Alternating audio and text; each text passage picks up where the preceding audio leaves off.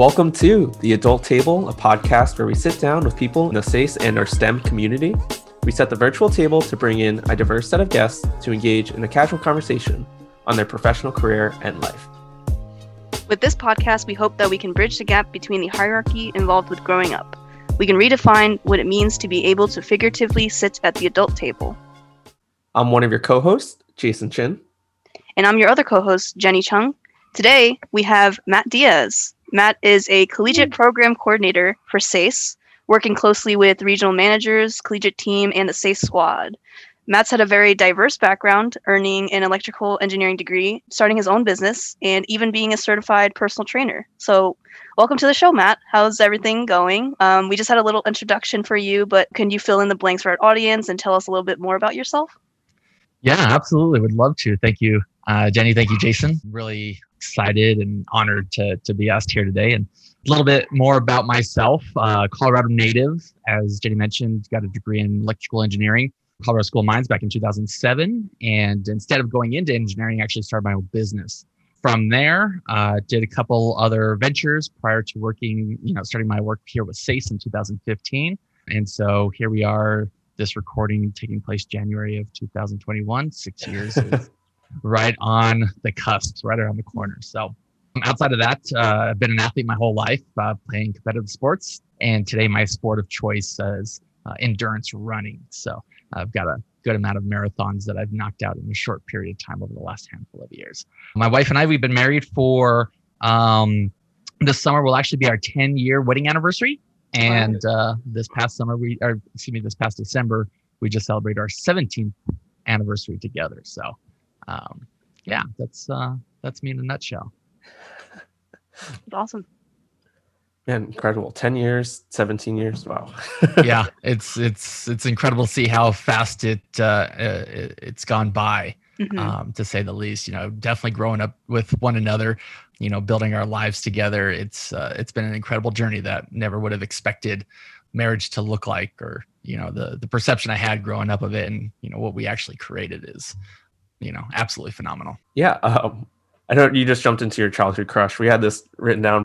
Can you expand a little more on what it's been like knowing and growing with someone like your entire life, and how that compared to what you had imagined, I guess, like growing up?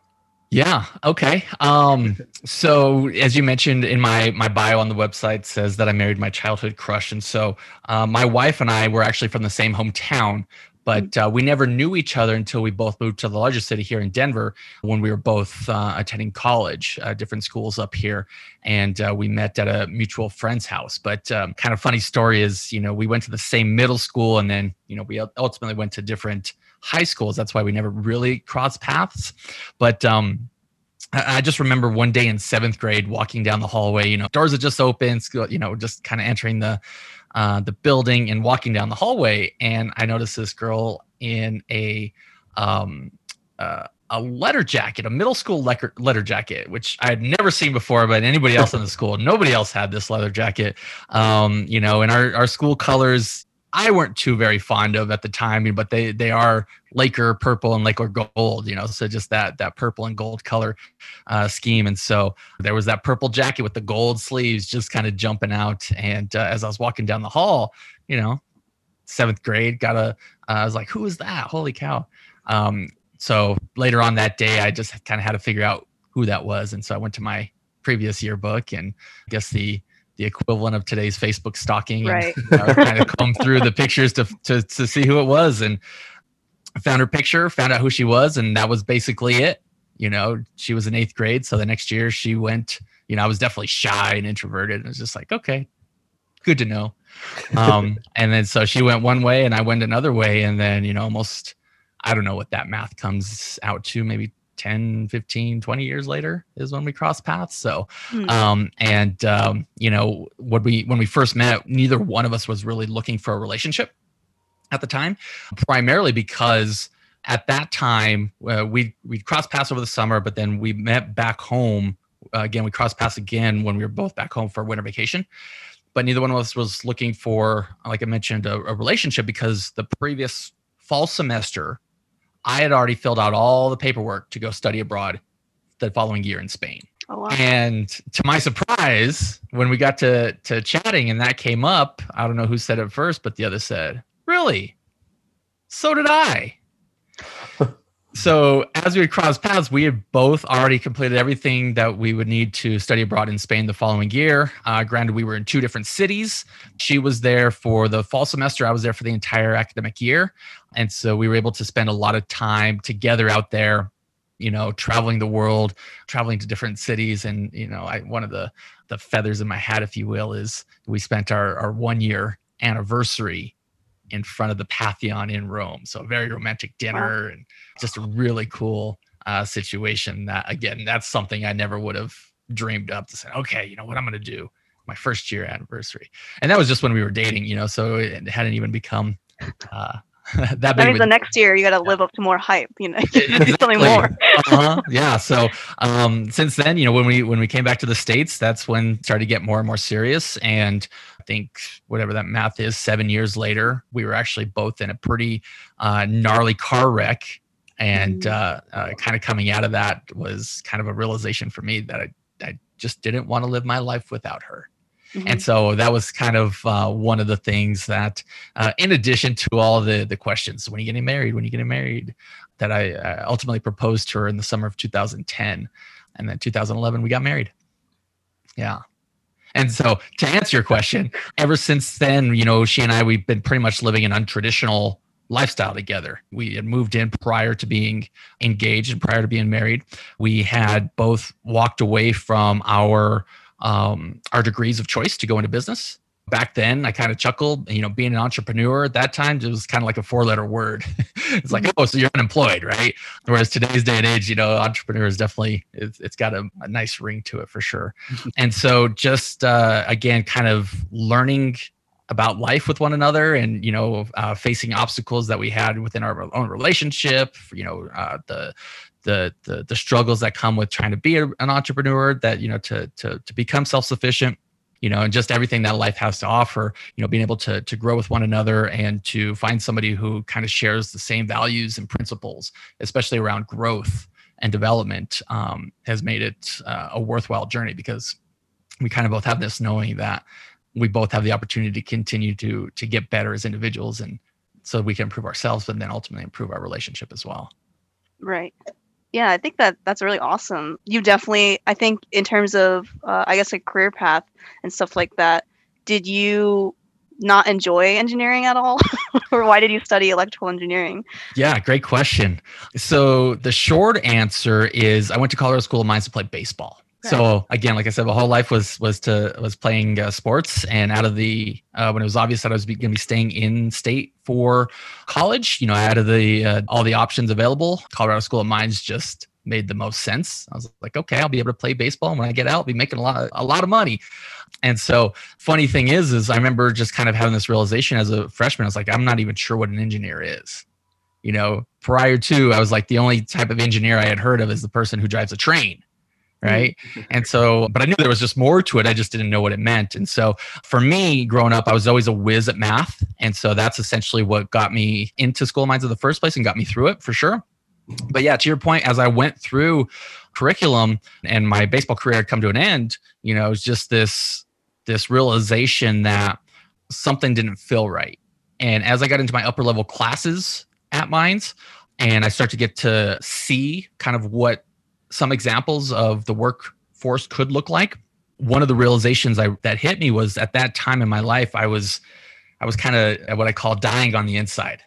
Out of the previous, how old I was, 20 years of life, I had grown up as an introvert.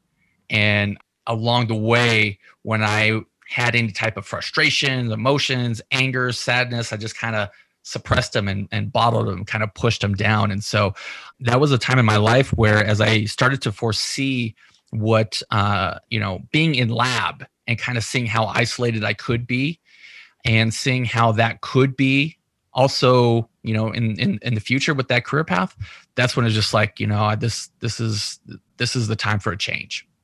And I don't know necessarily what it is that I want to do, but I just can't see myself, pursuing this path any longer after the road that I've already traveled. And, looking back, of course, I understand that, the path that if I would have stayed on it, I could have been whatever I would have wanted to create. So that's kind of when I realized that engineering was not the route that I wanted to go. And so when the opportunity to start a business presented itself, it kind of lined up with what I was asking for. And what I was asking for was to be able to understand how to deal with my emotions and get out of my comfort zone. Starting a conversation with a complete stranger at a networking event, showing up to a networking event alone. So there's some motivations as an entrepreneur that emotions can easily get in the way of. But again, when you still got to put food on the table and bring money into the household, that can definitely create some motivation to step out to your comfort zone and move forward. And so that was largely part of the reason why I decided to shift gears, is because where I was at in my life was just, I was ready to do more introspective work. And I saw that more so in a path of business versus engineering.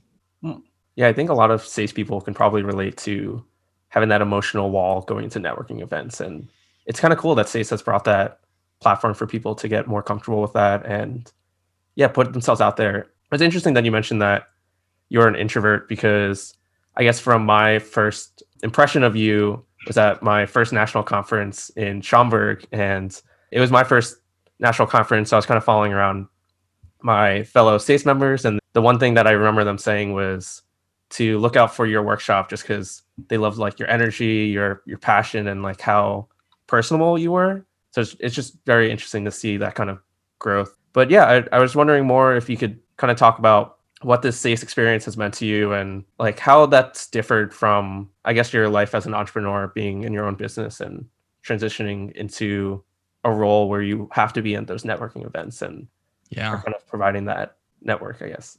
Yeah, no, great question. And, kind of like even just hearing the introduction and, look at the different roles that I've had, at first glance, it definitely can seem like they are very diverse, which they are, and almost unrelated. But for me, they've been very aligned and very related. When I started my business, it was basically a personal development business, is what we said, is a personal development business that markets a legal and identity theft product. And one of the concepts, one of the philosophies from my mentors was, work harder on yourself than you do your business. The greatest gift in life is not what we receive. The greatest gift in life is who we become. And so these type of concepts really motivated me and encouraged me, because again, here I was in a space that was not a space that I wanted to continue into my future. And, with being surrounded by mentors and different associations that were focused on this kind of personal development concept and reading books and going to trainings and just, increasing that self-awareness on kind of where my weaknesses are or my pain points or my opportunities for growth are, and then go focusing on that. And so whether it's business and even in the personal training role, that's definitely a conversation of, okay, here you are in your current state, but you have a desired state. There's some sort of transformation that you want to go through, but there are these barriers that are preventing us from changing our habits and creating our desired lifestyle. So let's take a look at those, remove those barriers, and help you get on the path of achievement. And so when SASE found me in 2015, that's when Khan had kind of pretty much built up the collegiate team and was looking for additional support. And I remember him posting it on Facebook. And one thing that I don't think most people know is that my senior year of Colorado School of Mines, so my last year was Khan's first year as the multicultural engineering program director. Whoa. So he was actually one of my first mentors at an early age. And so we were Facebook friends. And so I saw it on his profile and I just clicked on it. I was like, man, because I'd been watching through Facebook as well too. And I just remember thinking about how much fun I had as a SHIP chapter president back when I was in school. And I read the description. And, at the time I was looking for another opportunity. And I just remember thinking, man, work from home, leadership development, which to me kind of translates into the continuation of personal development, and just continuing having this conversation of how can I go from point A to point B? What's holding me back? What are some skill sets I can develop, I can improve upon? What can I do to continue to grow? And so that was definitely something that was very much in alignment with my previous roles, but also just how I have set up my life. These are the type of conversations and the associations that I've intentionally placed myself in over the years, because, creating my desired lifestyle and helping other people create their desired lifestyles it's definitely a privilege, and it's definitely an opportunity that, you know, has ultimately resulted in joy and happiness, and that's made all the difference for me. So yeah. Yeah, that's awesome. I think one of the main reasons why I've been involved in SACE for so long, and also taking on like a bunch of different leadership positions, is definitely because of that personal growth that I want for myself, that I want to also, as you mentioned, like try to provide to others as well. So like taking on like a presidency and trying to like build that community and foster, you know, that mentality of we should always be learning and growing, not just in the technical side as engineers or scientists, but also in those like soft skills, right? Being able to talk to people, having like some sort of emotional intelligence, right? So I think like SACE has definitely helped me a lot in that aspect. And especially in college when it's like very formative in your years of growth, right? So yeah, I think that that's awesome what you mentioned of everything about SACE, because like you can see that like me and Jason are like the product of like what you just mentioned, right? And you can just see how much people want to continue that chain of always giving back. So it's like a really awesome trend, I guess. Yeah, no, absolutely. And you know, there's countless of examples all throughout SACE, you know, people that I've had the opportunity and privilege to meet personally or work with personally as volunteers, and countless others that, you know, I haven't had the opportunity to interact with. But for me, that's just a contagious and an inspiring environment that, you know, so much is possible. And that's kind of the state that I love to put myself in as much as possible, especially when there could be so much noise and negativity in the world as well too. So, you know, doing what I can to be a ripple effect, I guess, if you can, if that's what excites me for sure. Yeah, for sure. And I guess like when you first took on this position, is it what you expected? Like now when you look back on it, is it what you expected at all? Or did you foresee the collegiate chapters have been growing really fast too, right? There's over 100 now. Obviously when you started, it wasn't anything like that. Going into it, what did you expect? And what were like the differences that you see now? Yeah. I would say kind of, okay, so what I initially expect is like, okay, let's go into some rapid growth. Let's go into some serious exponential growth. But before I came on board, one of the things that stuck with me is my interview process was actually the current regional managers at the time and Con. So they asked some questions and kind of set up a mock video call, if you will, considering most of the calls that happen within SACE are all virtual and video calls. So they wanted to see how I would perform in such a call. And I just remember kind of bringing that topic up. And one of the, which I didn't know that there would be 2 people for an idea and 2 people against an idea, or, you know, based on the case study. And so, man, they drilled me hard. I just remember one of them saying, when I brought up the concept of rapid growth, they're like, okay, well, you know, I'm more focused on bandwidth and what we can control and make sure that we can handle that growth. And that made a lot of sense to me. And when I came into SACE, that time, I think SACE was only maybe, I'm not quite even sure if I've been now, you know, so what is 13 minus 6? 7? That's one of those tricky ones. So SACE was about 7 years old. And so even though there were a good amount of systems that were being developed, from my perspective, there was a lot of room for improvement in cleaning that up, especially for the volunteer perspective. So that way the volunteers could be more efficient with their time that they dedicate to SACE, and less kind of like on the busy work, but more on the impactful work of, you know, having the one-on-one relationships with each other and the chapter leaders. So last handful of years has just really been fine-tuning the systems in place within Collegiate. And now where we're at today, I'm really excited because things are starting to align, that it seems like that next phase of SACE, at least Collegiate, is going to be a significant amount of growth. And actually that's probably going to be pretty evident of SACE as a whole as well. And so just keeping in mind that that bandwidth concept and being able to process and take in all these additional chapters that are out there waiting for us, and not necessarily dropping the ball, especially when working with volunteers who, you know, have limited time that they dedicate to helping out with SACE. So to answer your question, it has, but it definitely hasn't played out like I thought it would.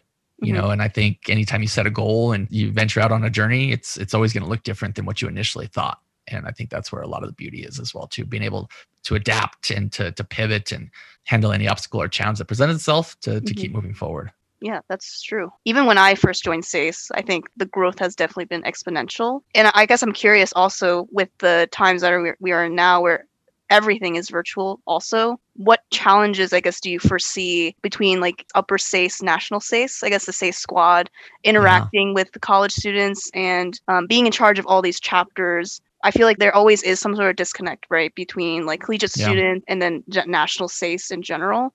So can you touch upon like some of the challenges that you see there and I guess your perspective on what it's like? Yeah, absolutely. I had a mentor once who said that there's a very fine line between strengths and weaknesses.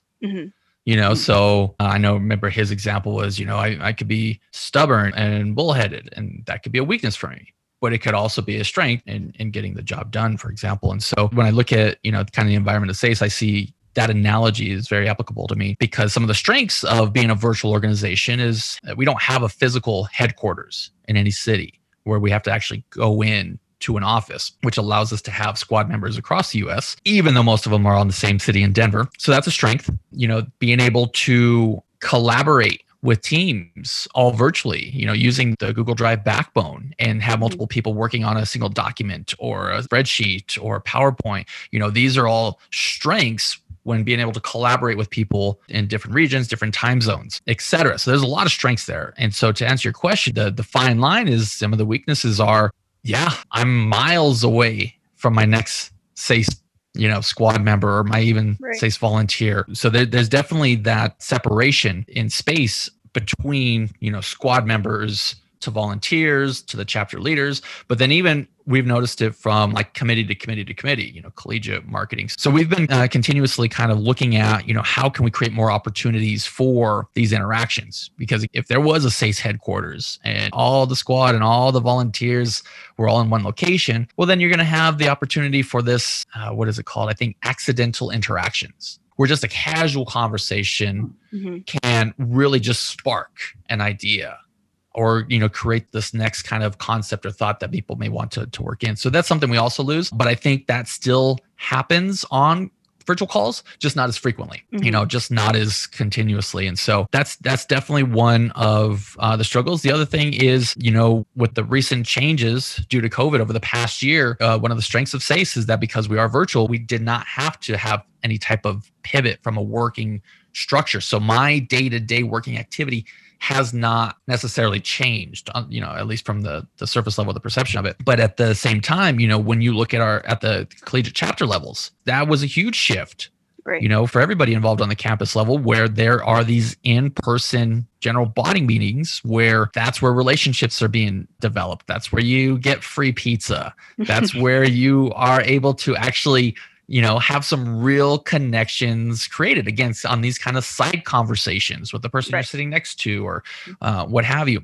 And so with the transition with the chapters going online, it can turn into one more call, especially with Zoom fatigue now becoming a thing, a phrase. And so, I know that each chapter has had their own challenges, and each chapter has, again, just like any goal setting process or leadership challenge, with any opportunity that presents itself, there are going to be challenges. And so when we as engineers, we as scientists, we as entrepreneurs, when we're faced with a challenge, we're trained essentially to be that problem solver and figure it out. And so one of the things I've definitely seen the chapters do is definitely come together on Twitch and Discord and kind of pivot into having a more social aspect. So that way, as everybody's coming together, it's almost kind of a break from the more structured work type of Zoom calls, that many are facing for school. And so that's definitely one of the strengths that our chapters have discovered. But I'm pretty sure that everybody's kind of itching to get back and to be able to touch people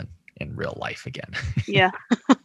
Agreed. Yeah, with all the, the free pizza meetings and stuff like that. I think with virtual things, like I've definitely seen a lot of creative events that all the SACE chapters have been holding, with like game nights that you mentioned, and Discord being like such a great place to have just the casual drop-ins where you have like meeting rooms that anyone could just drop in at any time. Yeah, I think the chapters are doing well from what I've seen on the outside of it, even with like the conference itself, that one main event. I think that this year the virtual conference was a pretty good, successful show that, that SACE can pivot easily to accommodate that the same people will show up because they still want to have those growth discussions and panels to learn from, that not much can stop that community. So yeah, I think that's awesome.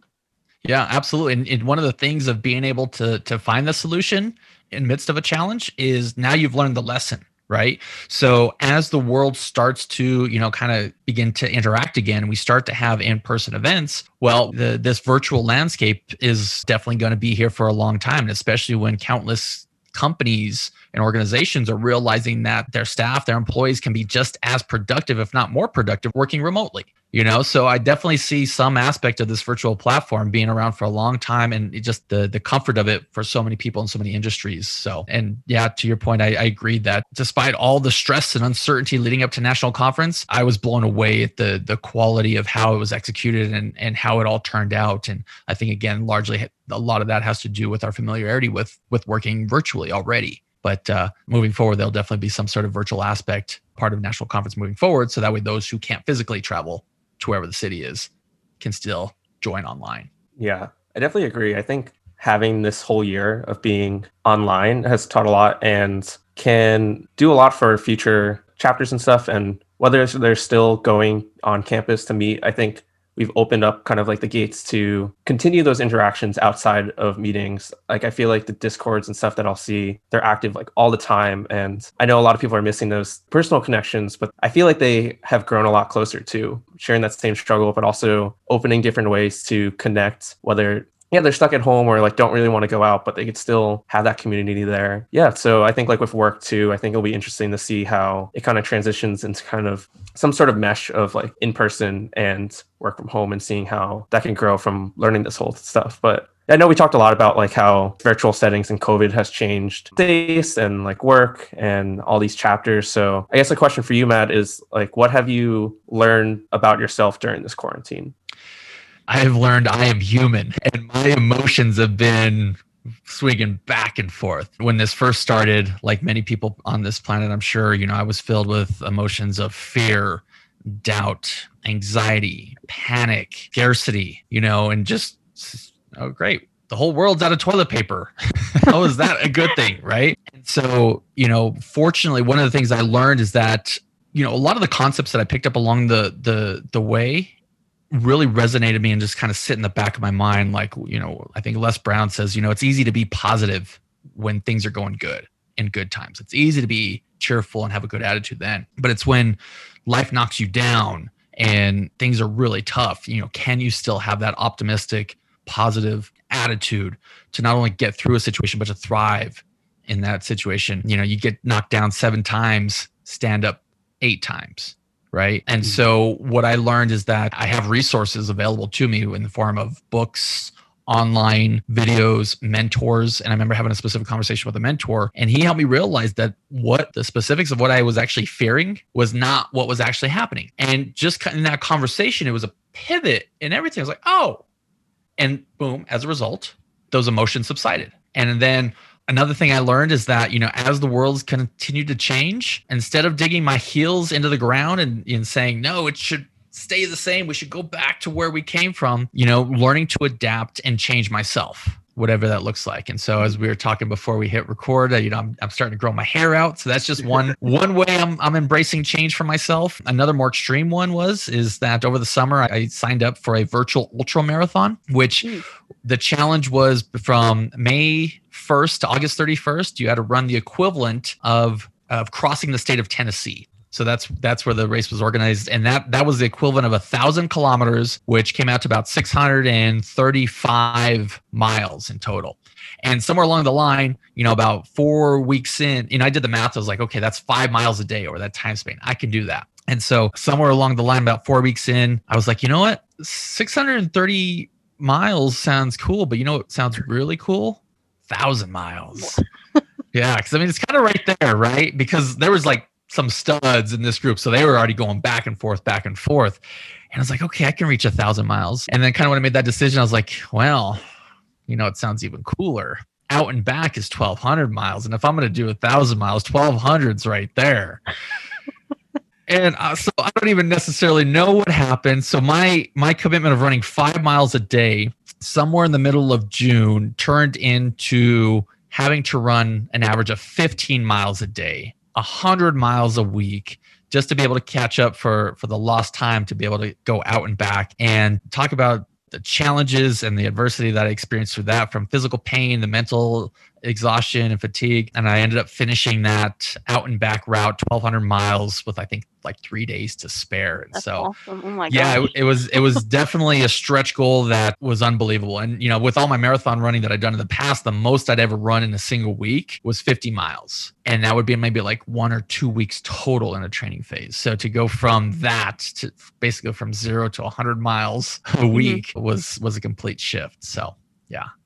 So I've learned that, you know, there's two things I can control: my attitude and my actions, regardless of what's going on. And again, that was a concept I'd heard in the past. And this was an opportunity that I can really apply that. And sporadically, you know, there's these emotions of fear and panic and frustration that still pop up from time to time. And that's a sign to me to say, okay, just pause and ask yourself, what is your body really communicating to you? You know, what are these underlying beliefs that you're feeling threatened? Because the brain's primary function is to keep us safe, right? And so with a global pandemic, that is a genuine danger that is kind of looming around the corner. And so just continuously being aware of what I'm focused on has made a big difference. And asking myself, are these genuine dangers, or am I allowing my brain to create some fear just to avoid doing something that's uncomfortable? Right. We spend a lot of time with ourselves. I find it's just you have to have, you know, that sort of discussion with yourself and reflect on how you normally carry yourself or interact, because I think a lot of people try to keep busy usually so they don't have to think about that sort of thing, and I'm definitely one of them. But definitely forcing ourselves to take some time and be like, you know what, I don't know, there's some things that I just need to understand more about myself. So having those, you know, discussions, whether or not like by journaling or going to therapy, that sort of thing. Yeah, definitely a growing time for a lot of people. Yeah, absolutely. Yeah. And running has been very therapeutic for me, very meditative. Just to your point, I mean, it's, you know, if I'm going to be running for hours, it's just me. Yeah, with running and stuff, I was curious because I think you're known in the SASE community to also like do a lot of running. I think the 5K that happened 2 years ago in Pittsburgh. I don't know if you were behind that. Like, yeah. That was something that I feel like for the longest time they've known you. I think you've been doing that. So I was just curious, like, when did you start running and like training seriously for these marathons, and like what got you into it? Because I know you come from like a sports background, but running I feel like is a different thing because it's a lot more mental than like the ultimate goal of winning a game in sports. Right. So yeah, absolutely.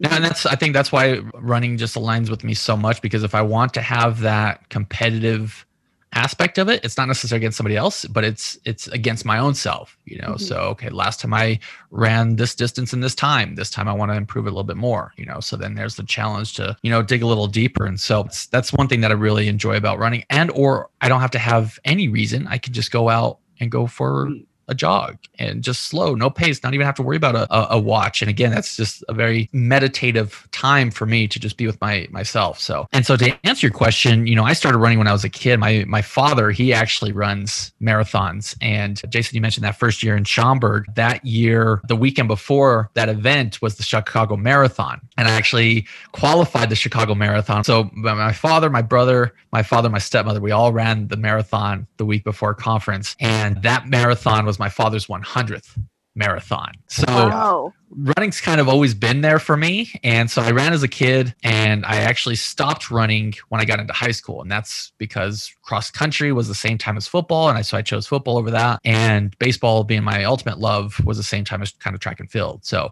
football, baseball, and wrestling was what were the sports in high school. And then after high school, played college baseball. After college, I played sit on the couch and eat all you want and gain some weight.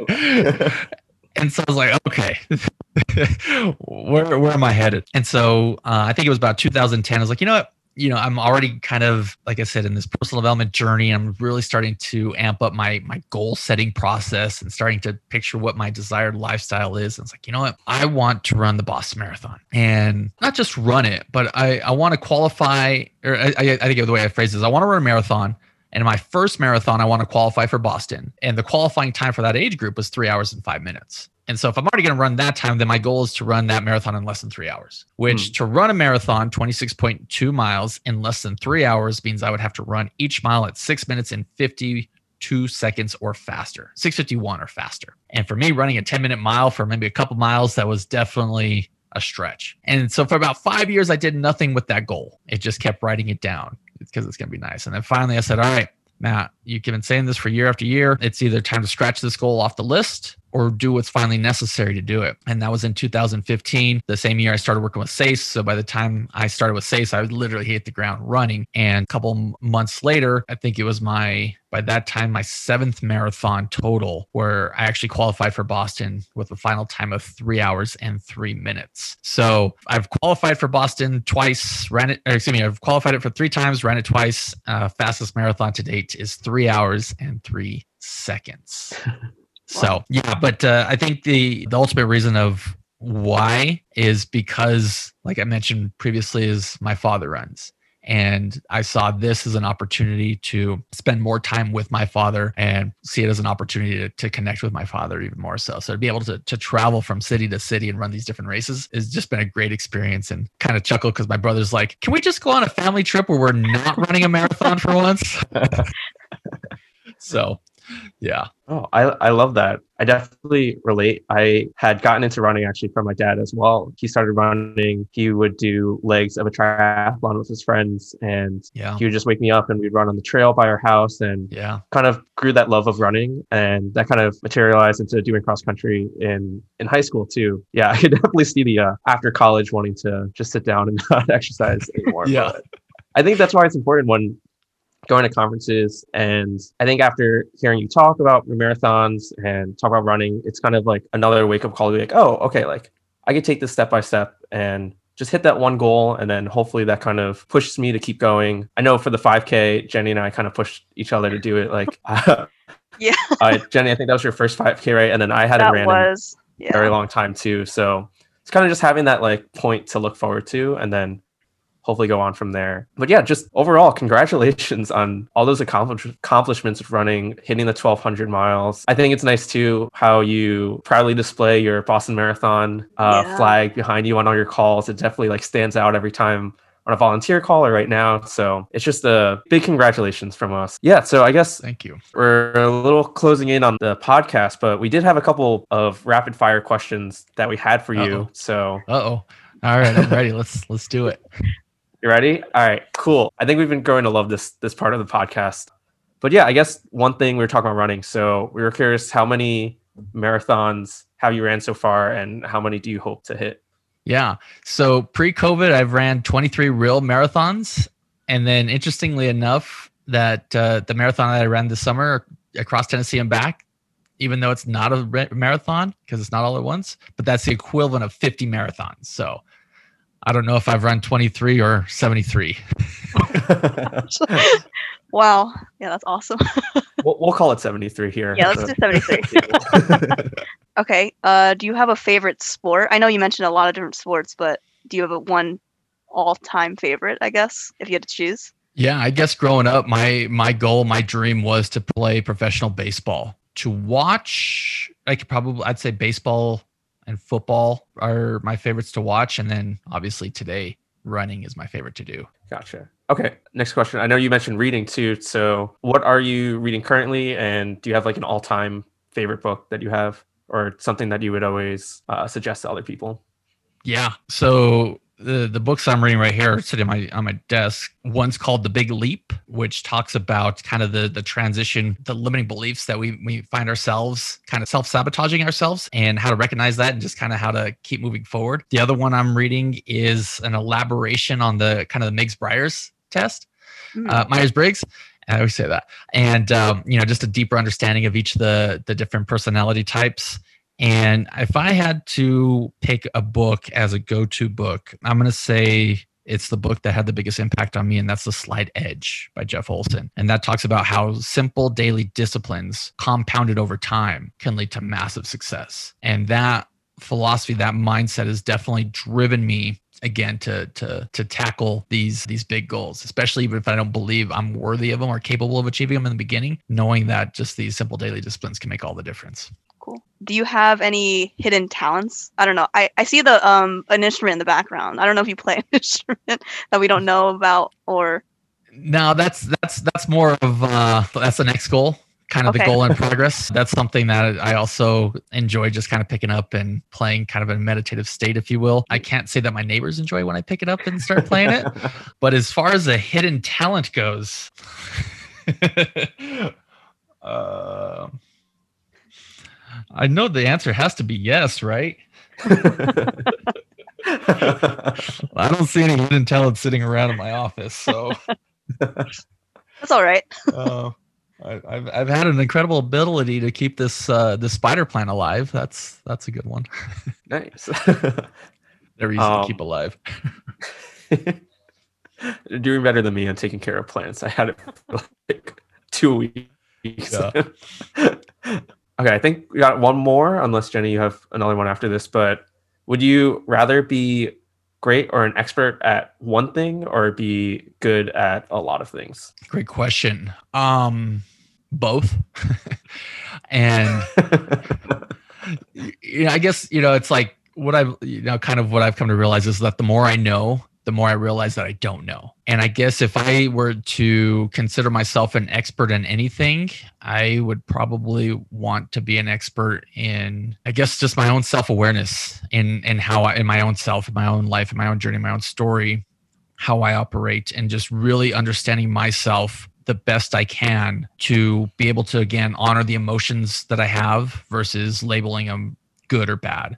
Being able to respond to unpredictable situations in a constructive manner, in a resourceful manner. And I see all of this allowing me to be a support to somebody else when they need it, to be able to be an example of what's possible despite what the circumstances may be. So that would be if I could be an expert in anything, it's living an intentional, purposeful, happy life by my terms. Awesome. All right. Yeah, those are all the rapid fire questions that we have as we're wrapping up the episode. So one last thing that we would like to ask you before we wrap it up is, in what part of your life or major event do you think made you graduate to the adult table, as the name of the podcast is the adult table? No, that's a great question. I even wore my adult shirt because I thought it was fitting. Looking back, I'm not sure if there was any single event, and I'll even say that I'm not even sure that I sit at the adult table sometimes. I definitely see myself sitting at the kiddie table, for today and moving forward. But I guess I would allude to a series of events. Prior to working with SASE, because I had built a business, I had this time flexibility to where I could take care of my grandmother. So growing up, my grandmother definitely helped raise me while my mom went to school and worked to raise us. And, to be able to take care of my grandmother and be her primary care final year of my life, was definitely a significant transition from an example like that to walking away from the path I was on from a traditional career into uncharted territory, into becoming a more entrepreneurial space and becoming self-sufficient. I would say that was definitely a pivotal moment, and countless other examples where it's just the opportunity to say, okay, Matt, in this situation, do you want to be an adult about it, or do you want to be a child about it? I think the definition of maturity is the ability and willingness to take on more responsibilities. And I think at some point in time when I kind of made the decision that I'm going to take 100% responsibility for my life, good or bad, that has also allowed me to have confidence in the lifestyle that I've chosen and created. And I think that is probably what has been the continuous factor to allowing me to see myself at that adult table. Yeah, that's great. I really appreciate just your openness to everything on the whole interview, and just how introspective you've been throughout this whole conversation. I think I've learned a lot just from this conversation itself on where your mindset is, and it's kind of an inspiration to start thinking more about that stuff. I think growing into that adult table, growing into what you want ultimately out of your life, and how to think more of just the outcomes, and think more about just thinking about your mindset on a lot of things. Just want to thank you for coming onto the adult table. And now that the listeners, know him a little more, feel free to reach out or talk to him at conferences or other volunteer events. Seems like Matt's always there, happy face, big smile. So Matt, do you have any socials or anything that you want to plug to the listeners on how they could find you? Yeah, I'm definitely on just about every platform. But I will preface at this point in time, I'm not very active. So if you send a request and you don't get a response, it's nothing personal. It's just I'm rarely on anymore. So, but I can't say that that's going to be the future either. So, but Facebook, Instagram, LinkedIn. I got some really. I was very active on Instagram. I got a bunch of running photos in that transition when I first qualified for Boston because I kind of wanted to document this transformation, and that handles ideas can change the world is my name. Underscore in between each word, and ideas is IDIAZ. So there's some cool running photos there. Nice. Yeah. Nice. All right. And don't forget to subscribe to us so you know when episodes come out, and follow us on Instagram as well at the Adult Table Podcast for updates. So I'm Jason Chin. And I'm Jenny Chung, and we'll see you next time at the Adult Table. Thanks for listening.